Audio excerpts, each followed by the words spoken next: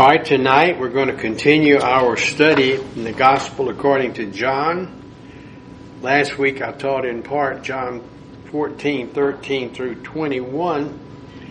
And then when time expired, we were about to begin a study of the Sermon on the Mount.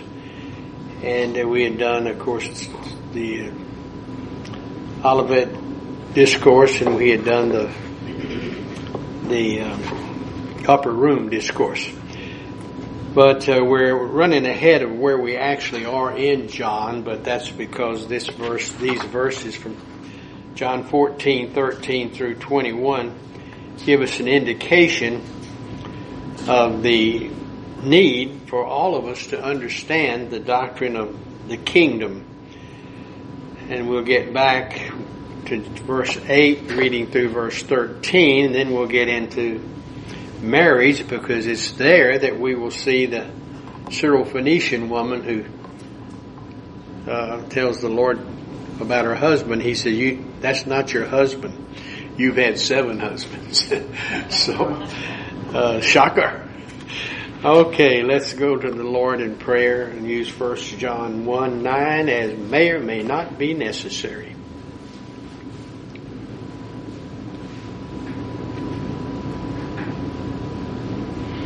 Father, we are grateful for the privilege of being able to come and to present our prayer requests to you. You've heard the many requests that we've had with emphasis on the election. So we're going to need you to provide us what many would say would be a miracle. But we leave it with you. And help us to have the right mental attitude that we should have, knowing that you are going to provide exactly what we need. In Jesus' name I pray. Amen. All right, the immediate context. I'm going to have a little brief intro here very quickly. The immediate context of the Olivet Discourse. We had the Olivet Discourse. We had the Sermon on the Mount. Then we had the Upper Room Discourse. We covered those basically.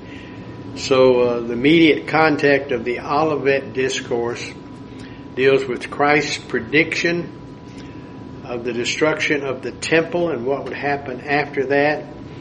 I think about that, and when I think about the Mount of the Olivet, he was probably sitting on top of, this is obviously extra biblical revelation, but he's sitting on a little wall and he's talking to all the disciples, and there's the temple, and he speaks to them. You remember about the temple. It was the focal point, of course, of Jewish worship, and the disciples, being all Jews, were concerned about what's going to happen to the temple and how it relates to the future nation. And this would certainly provide many questions that they had. And as you remember, we spoke to the questions and the answer and his ascension that he predicted, and looked at the scriptures in Matthew 24:3, I think, through Acts 1:6. So he, in essence, was telling them about the unconditional covenants. Actually, the Abrahamic, the Palestinian, the Davidic, and the New, and then how those related to the conditional covenant of the Mosaic Law. And they didn't know a lot. In our study of the Olivet Discourse, you'll remember they didn't understand about the intervening period of the church age. Then on the Sermon on the Mount, our Lord's Sermon on the Mount was chapters 5 through 7 of Matthew. And it, of course, was where he went up into the mountain area, and a whole lot of people came. Even they brought their sheep and so forth, and all sat out on the grass, and he talked to them a great deal, you'll recall. And he specifically made clear that his message was for Israel and Israel only, not to the church. And we saw that in Matthew chapter 5, reading all the way through chapter 7, verse 28. And then we had the Upper Room Discourse, and we studied that on more than one occasion. That's actually the upper room being where the Lord's table was. So That's kind of a brief intro. Now let's get into, let's go directly to the review that we were having, which would be point 6, the doctrine of the kingdom. Doctrine of the kingdom, point 6 on page 1. And then we turn the page and we go directly to the doctrine of the kingdom itself. So we'll have a bit of review, and then we'll pick up with new material a little later. Not too much review. So here we go. Christ's argument in Matthew chapter 12, verse 28 seems to be that his expulsion of demons is proof enough of his offering the Messianic kingdom to Israel. The act was one of numerous evidences provided by the Lord that the kingdom of God was offering of an earthly kingdom to Israel, and of course with 4 unconditional covenants: the Abrahamic, the Palestinian, the Davidic, and the New. Alright, then we had some points on interpreting the teachings of Christ. Scholars have found the Synoptic Gospels exceedingly difficult to interpret. These 4 books chronicle a unique era in God's plan for human history, those 4 being as you'll recall, the Synoptic Gospels, Matthew, Mark, and Luke. Alright, the Gospels reveal our Lord's sinless life and saving work, but the record of his earthly ministry also includes his kingdom platform and his prophecy of Israel's persecution. In fact, the kingdom age separates and connects Israel with the church. We think of the kingdom age as being as we have it on this chart, but we don't often think about it as connecting as well as an insertion, or an intercalation, because our emphasis is always on the fact that it's just part of the kingdom age and it's part of the church age, not quite either one of them. But that's what we're studying, the kingdom age, or the age of the hypostatic union, it is also called. And the hypostatic comes from hupo, under, and the static comes from stasis or stasis, which is the Greek word, of course, for coming under, because it falls under, if you will, hupo being the emphasis, under, and stasis means to stand down, to stand under, which is what Christ did.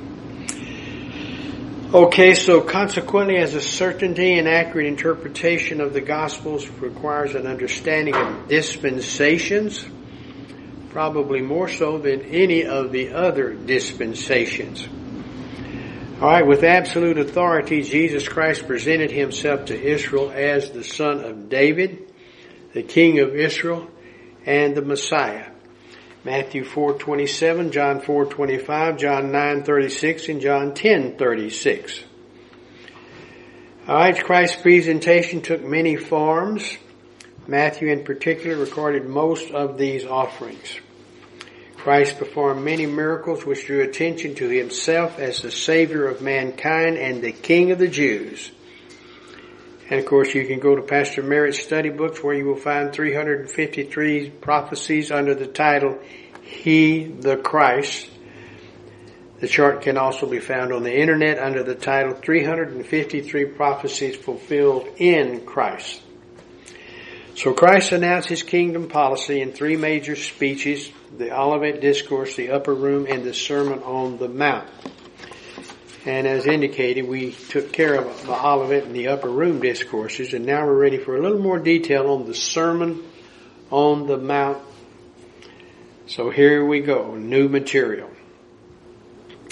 Our Lord's Sermon on the Mount, Matthew chapters 5 through 7, further illustrates the need for careful interpretation. This was not a private discourse with the 12 disciples, although some were present.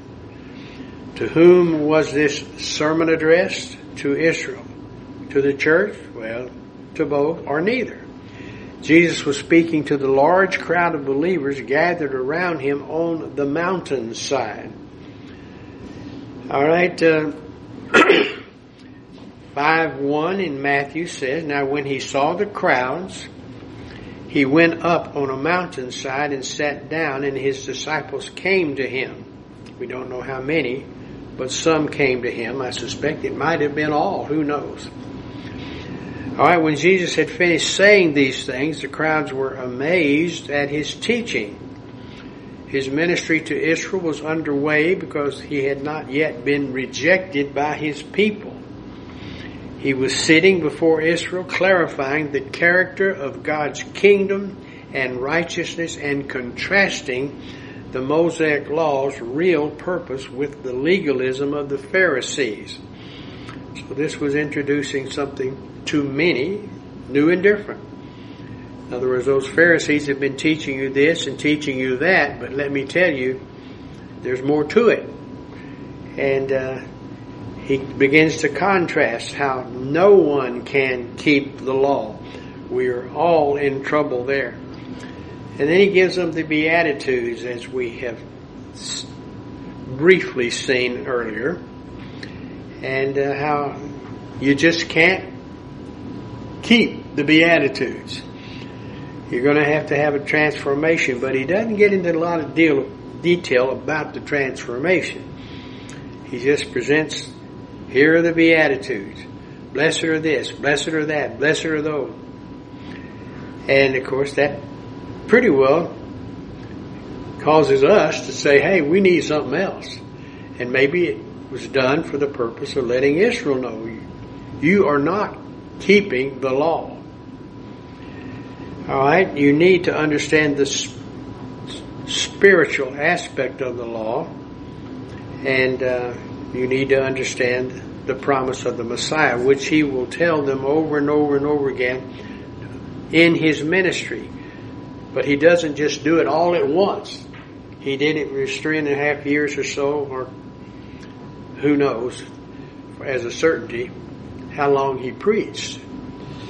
All right, now let's take a look at, first of all, Matthew 5:1. We talked about the crowds, but it says us, now when he saw the crowds, he went up on the mountainside and they followed him. And when Jesus had finished saying what he was going to say to them, the crowds were amazed at his teaching. And of course his ministry was underway because he had not been rejected by his people yet. And that all will come later, as you know. But it all unfolds, and that's what Israel had difficulty with, certainly the disciples. All right, they needed the Holy Spirit, which we have. So that's why we shouldn't be too suspect of them and critique and what they didn't know, because they are not like us. All right, he was sitting before Israel, clarifying the character of God's kingdom and righteousness and contrasting the Mosaic law's real purpose with the legalism of the Pharisees. Christ was not presenting a way of salvation.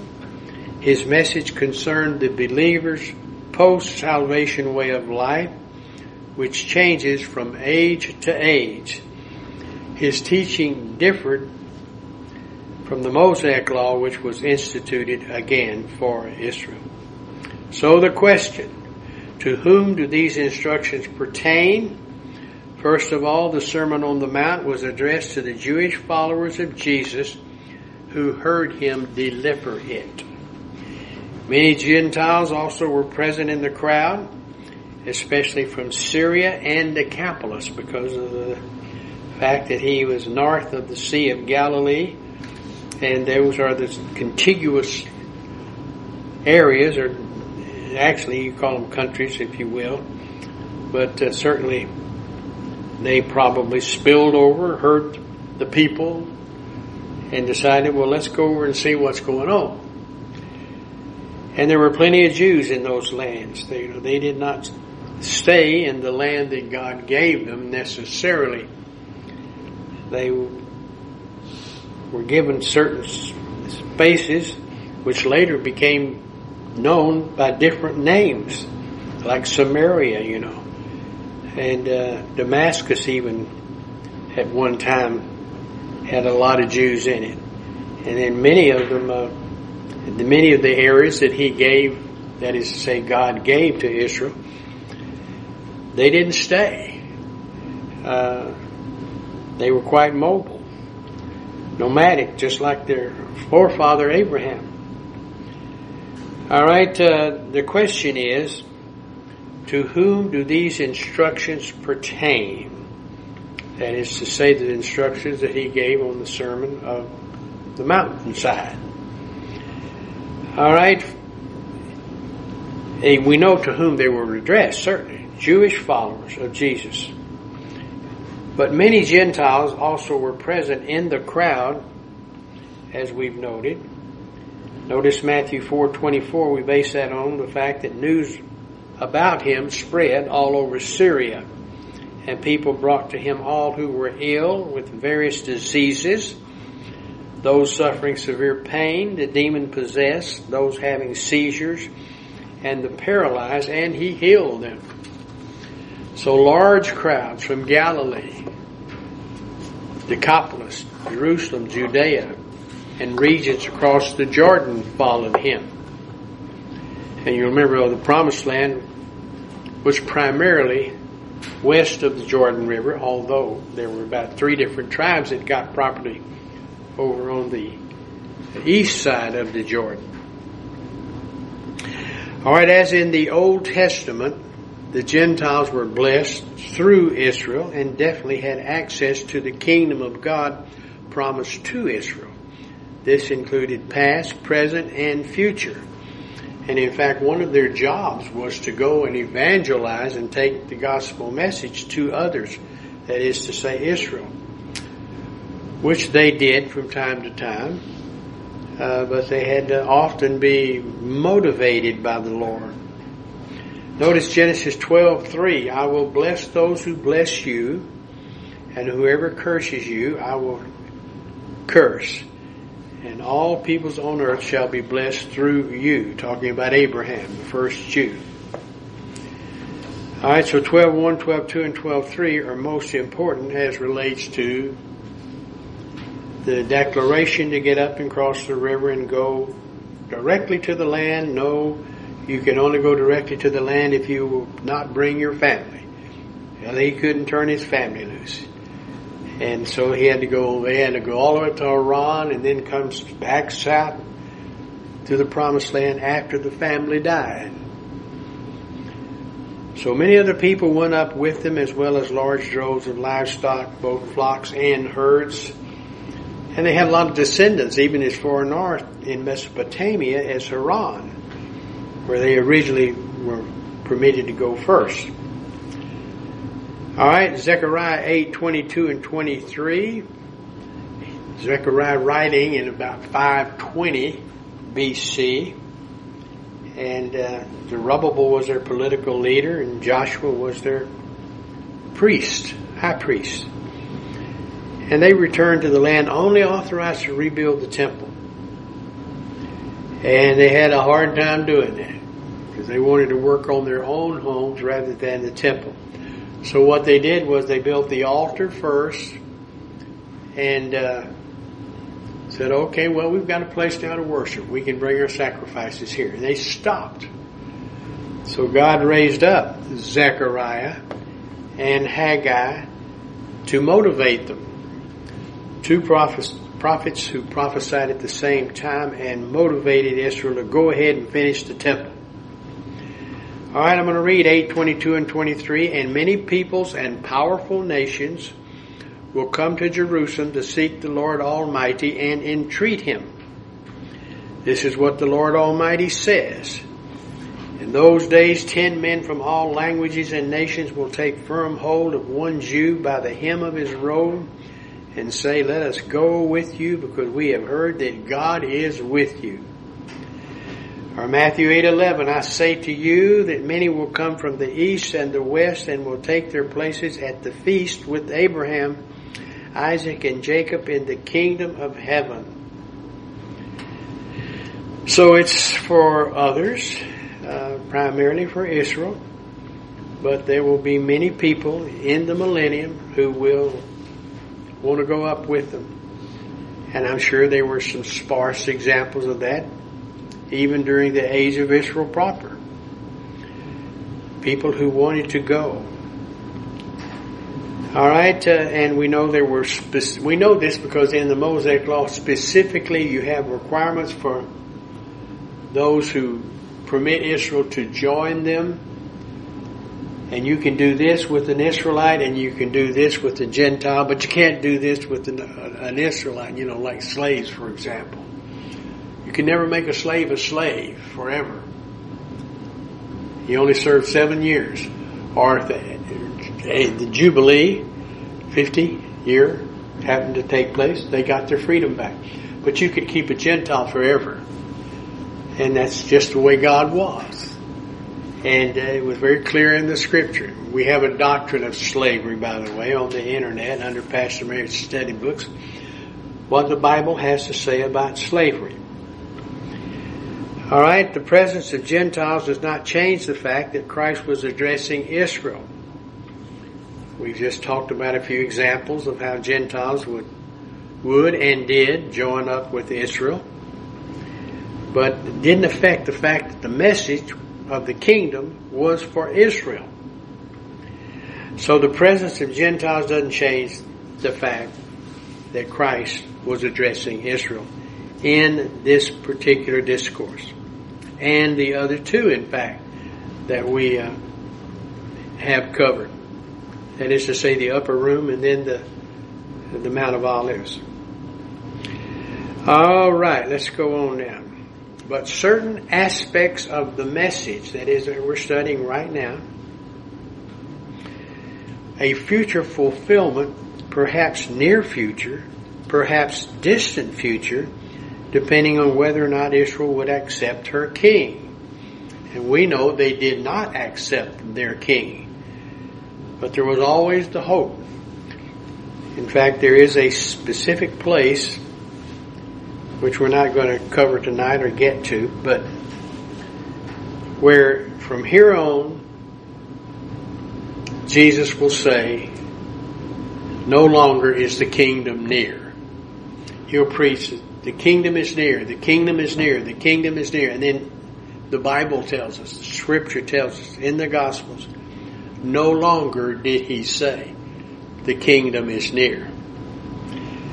Because he realized in his omniscience, they've rejected me, they will not provide enough, whatever that number was, enough positive volition to permit him to implement his kingdom.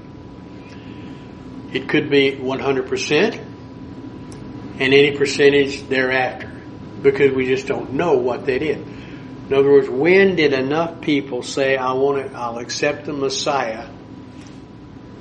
Would it have permitted him to set up his kingdom? Like this chart right here that I'm pointing out here. And I got my trusty laser to accept the kingdom and implement it. We don't know how many. We know that Christ was rejected, but how many rejected him? It's kind of like our election coming up. How many are going to vote correctly? How many are going to vote incorrectly? And we don't have that kind of information in the Scripture. All right, let's go on to the next point. Certain aspects of the message anticipated a future fulfillment, and that it was near, but we don't know. We know when it was, but we don't know then how many it would have taken. Now let's just take a look about the hearers and what they heard. Well, they heard what we call the Beatitudes. The opening lines of the sermon had not yet been accomplished, even though the Messiah had arrived. And these are especially, I don't want to say important to me, but they're especially meaningful to me, better term. Because I used to read, I could get there in my mother's New Testament, and I could read as a youngster. I had to, of course, be old enough to read, and that's probably when I was 16. No, I'm kidding. But blessed are and I'd read these and I'd say, oh, I can't get it. I can't do these things. I'm going to hell. Or I'm going to heaven and I don't know which or why and had no idea about Christ on the cross and all that stuff.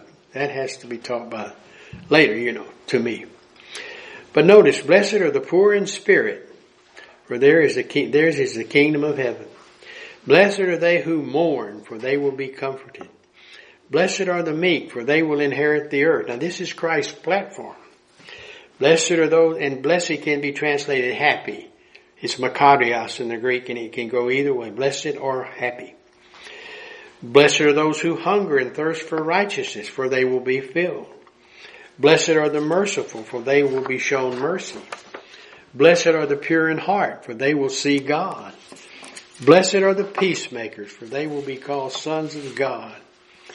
Blessed are those who are persecuted because of righteousness, for theirs is the kingdom of heaven. Blessed are you when people insult you, persecute you, and falsely say all kinds of evil against you because of me. And you remember it was Peter who said, how often do we turn the cheek? 7 times? And he said, no, 70 times 7. That has so much meaning eschatologically. That's 490 years. And about 490 years in the 70th week, etc. So as long as you're a part of that 7-year period, we call it the 77s, you're going to have to turn your cheek. And I'm sure Peter didn't like that, thought this is ridiculous, and I don't know what he means. What does he mean by that, Just like I said, what does he mean by all this, And many people have said, what is he talking about? Well, that's why we're studying the kingdom. Hopefully we'll get a glimmer. All right, but since the Messiah spoke these blessings, the listeners could take comfort, fully confident that all would be accomplished. And why not? Our Lord, during the first 2 years of his 3-year ministry, was continuously offering Israel her kingdom. But little did the crowds who attended on that mountainside realize that Christ would be rejected. Now later on, because he's going to say it over and over and over again, I'm going to be rejected, and I'm going to the cross, and I'm going in the grave, and I'm coming out. Just like Jonah. And somewhat masked at times, but he told them over and over and over again. And I went over all those because I thought, wow, I didn't realize that. I didn't realize that he told them over and over again what was going to happen to him. And certainly little did the crowds attending this discourse realize that Christ would be rejected and the complete fulfillment of his words would not occur during his first advent, or certainly even the yet undisclosed church age, that it would be an age. They just didn't know. So even now the meek have not yet inherited the earth. All right, nor is God's will done on earth as it is in heaven. So Matthew 6, let's read 9, 10, 11, 12, and 13. This then is how you should pray. It's a kingdom age prayer, though it also for us is applicable to the extent that this is a declaration of what we will one day want to see. All right, going on. This then is how you should pray, the Lord's Prayer. Our Father in heaven, hallowed be your name. Set apart will be your name. The Greek is the same as the word that tells us to be set apart. Your kingdom come. Your will be done on earth as it is in heaven. Give us this day our daily bread. Forgive us our debts as we also have forgiven our debtors. And that's the one that got me, boy. I had trouble with that. And lead us not into temptation, but deliver us from the evil one. And of course, all of these are tough. You know, all the synoptic gospel requirements are really tough and impossible, which is why Christ had to do it all for us. All right, His will is done on earth in the sense that believers can and do, at least somewhat, His purpose for their lives, but His will cannot be done as it is in heaven until Christ deposes Satan and establishes His own regime. Alright, then the meek will inherit the earth only under His gracious, all-powerful administration in that future dispensation in the millennium. Christ announced policy for His kingdom, and Israel rejected both Him and it. So we've all failed, and we've all found ourselves in need of something beyond our own self, because we just can't meet His requirements. There are so many things in there. I think back on what a sorry human being I have been and probably am, but the point being I've got a Savior now that can give me direction. But I always think back on my very best friend, Jimmy Sessions, bless his heart. We were arguing over whose ruler it was. You know how we all had a ruler in grade school? Maybe you all didn't, but we did in Waco. We got rulers. And we were arguing over it. And I swore it was my ruler, and I really thought it was my ruler. And then I flipped it over and it had Sessions on the other side written. And I took that ruler and snapped it in two and said, "It is your ruler." And handed it back to him. And I think, ooh. And then I read something like this in the Bible, you know, what we're supposed to be like. And I was over there, and the requirements were over here. And it was a long process, but I finally realized there was a way, and that is it's Christ. That is to say, a way of salvation. Nothing that we can do will get us salvation. Only faith alone in Christ alone. And we got to come to that conclusion,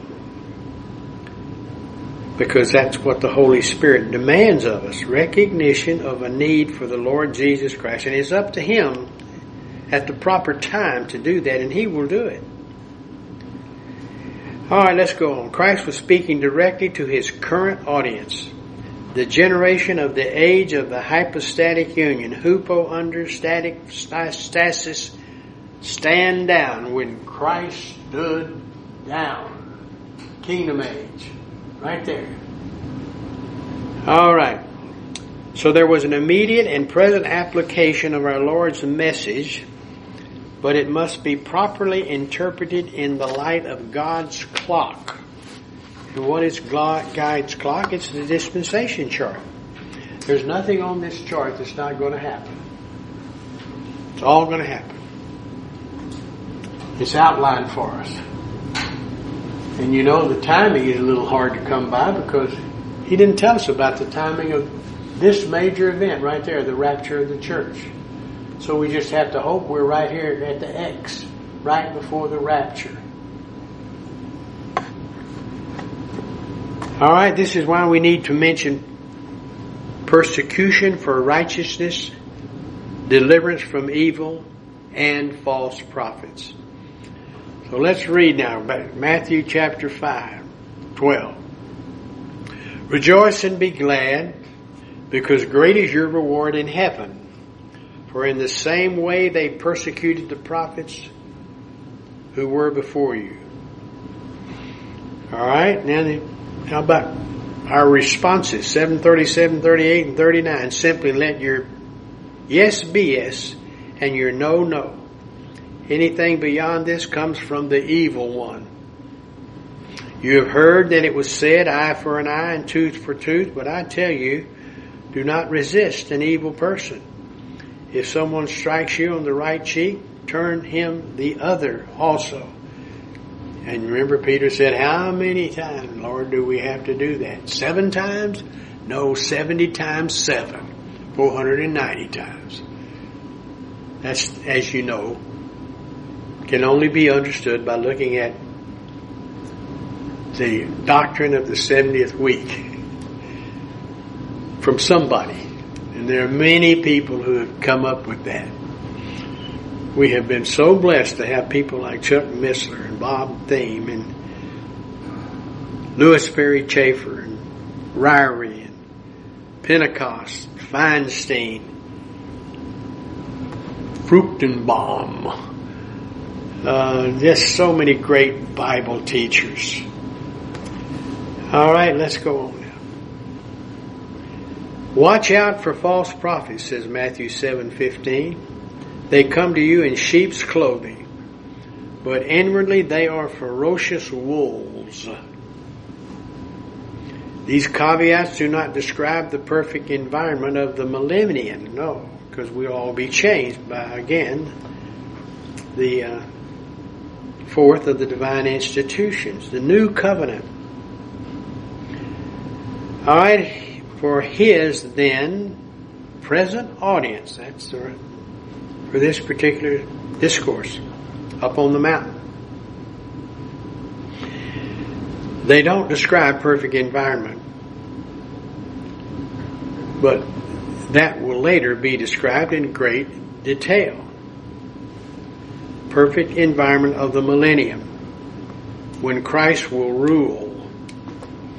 So for his then present audience, Christ clarified the believer's way of life at a time when the Mosaic law was so greatly distorted by the scribes and Pharisees. And that's when Christ, began to say, well, wait a minute here. You say you haven't committed adultery. I tell you, if you hadn't lusted in your heart after a woman, you committed adultery. And hey, have you ever been angry about somebody, you committed murder. And on and on and on. Impossibility. So that's why Christ had to come. If you've been angry at your brother, you're guilty of murder. You lusted after a woman, you're guilty of adultery. So many impossibilities. And that's why Christ had to come, and that's why he did come. That whosoever believeth in him should not perish, but have everlasting life.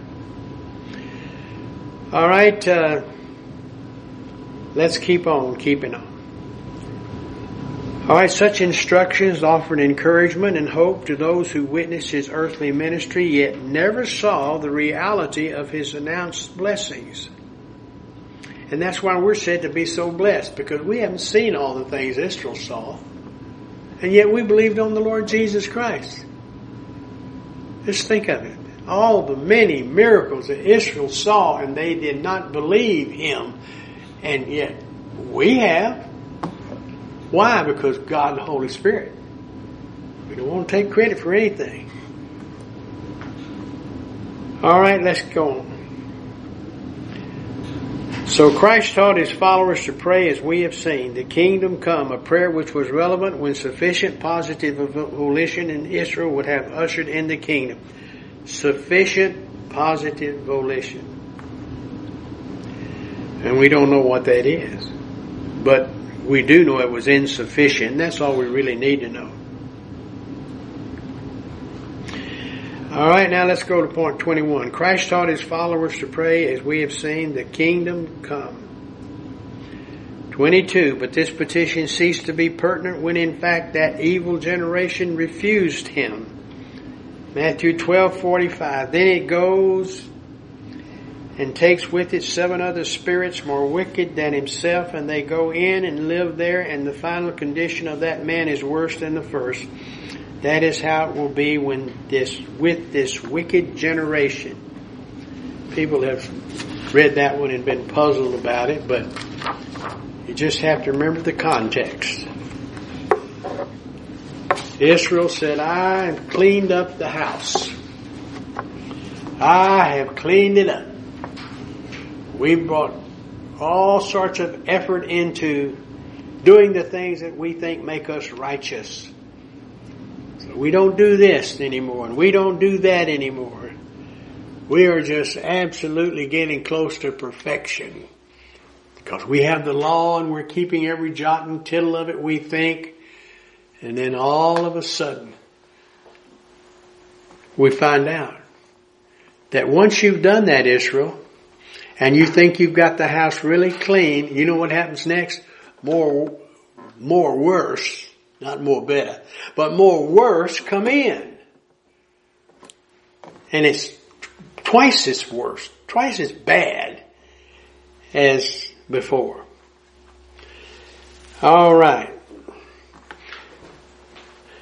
So the Lord's Prayer has an application, but it is not, of course, a total change. It is merely to get us to realize how far short we come to the glory of God. So the correct conclusion is that the Sermon on the Mount belongs to the dispensation of the hypostatic union and to the millennium, but not to the church age. So Matthew is recording an offering to a kingdom, Israel, in Matthew 21:43. He foretells of Israel's rejection of that offering, result in its being offered to the nations of the church age. Alright, so therefore I tell you that the kingdom of God will be taken away from you and given to a people, Gentiles, who will produce its fruit. How do we produce its fruit? By the miraculous work of God the Holy Spirit. Alright, so Matthew's the only writer in the New Testament to use the term kingdom of heaven, and he uses it more than 28 times.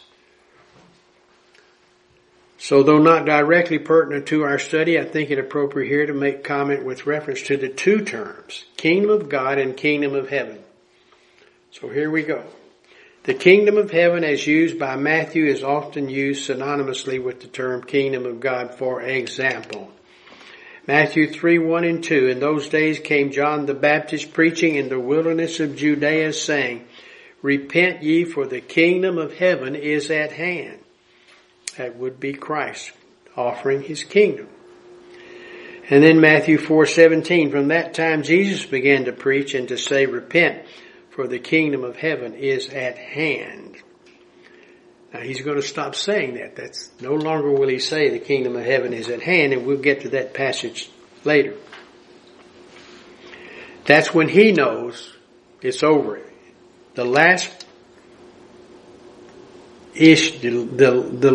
chance for Israel has come, and they failed. And that's when he will cease any longer to say the kingdom of heaven is at hand. So blessed are the poor in spirit, for theirs is the kingdom of heaven. Blessed are they which are persecuted for righteousness' sake, for theirs is the kingdom of heaven. And then he says in verse 19 and 20, whosoever therefore shall break one of these least commandments and teach men so, he shall be called the least in the kingdom of heaven. But whosoever shall do and teach them, the same shall be called great in the kingdom of heaven.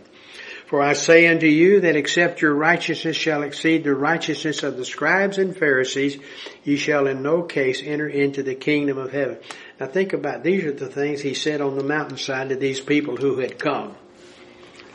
Not everyone that saith unto thee, Lord, Lord, shall enter into the kingdom of heaven, but he that doeth the will of my Father which is in heaven. Many will say to me in that day, Lord, Lord, have we not prophesied in thy name? And in thy name have cast out devils? And in thy name done many wonderful works? And I'll say, depart from me, you know me not, is what the next verse said.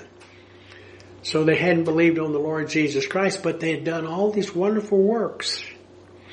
For by grace are you saved through faith, and that not of yourselves, it is a gift of God, not of works, lest any man should boast. Alright, and then Matthew 8, 10, 11, 12, and well, we need to stop right there. So we'll just do that. We'll pick up somewhere around here and finish up on the difference between the kingdom of heaven, the kingdom of God, and that'll be a task for another day. So let us pray. Father, we are grateful for the privilege of studying the Synoptic Gospels, because they certainly teach us that we can't do it on our own. They certainly teach us that it takes faith alone in the Lord Jesus Christ, and that only for salvation. So if anyone is out there now in the computer land and you have not believed on the Lord Jesus Christ, now is the time to do that. So guide us and direct us throughout this next week. Give us an election which of course is evident, clear, and accepted by all in this country of ours. Help us not to become disloyal subjects, but followers of the law of the land. In Jesus' name I pray. Amen.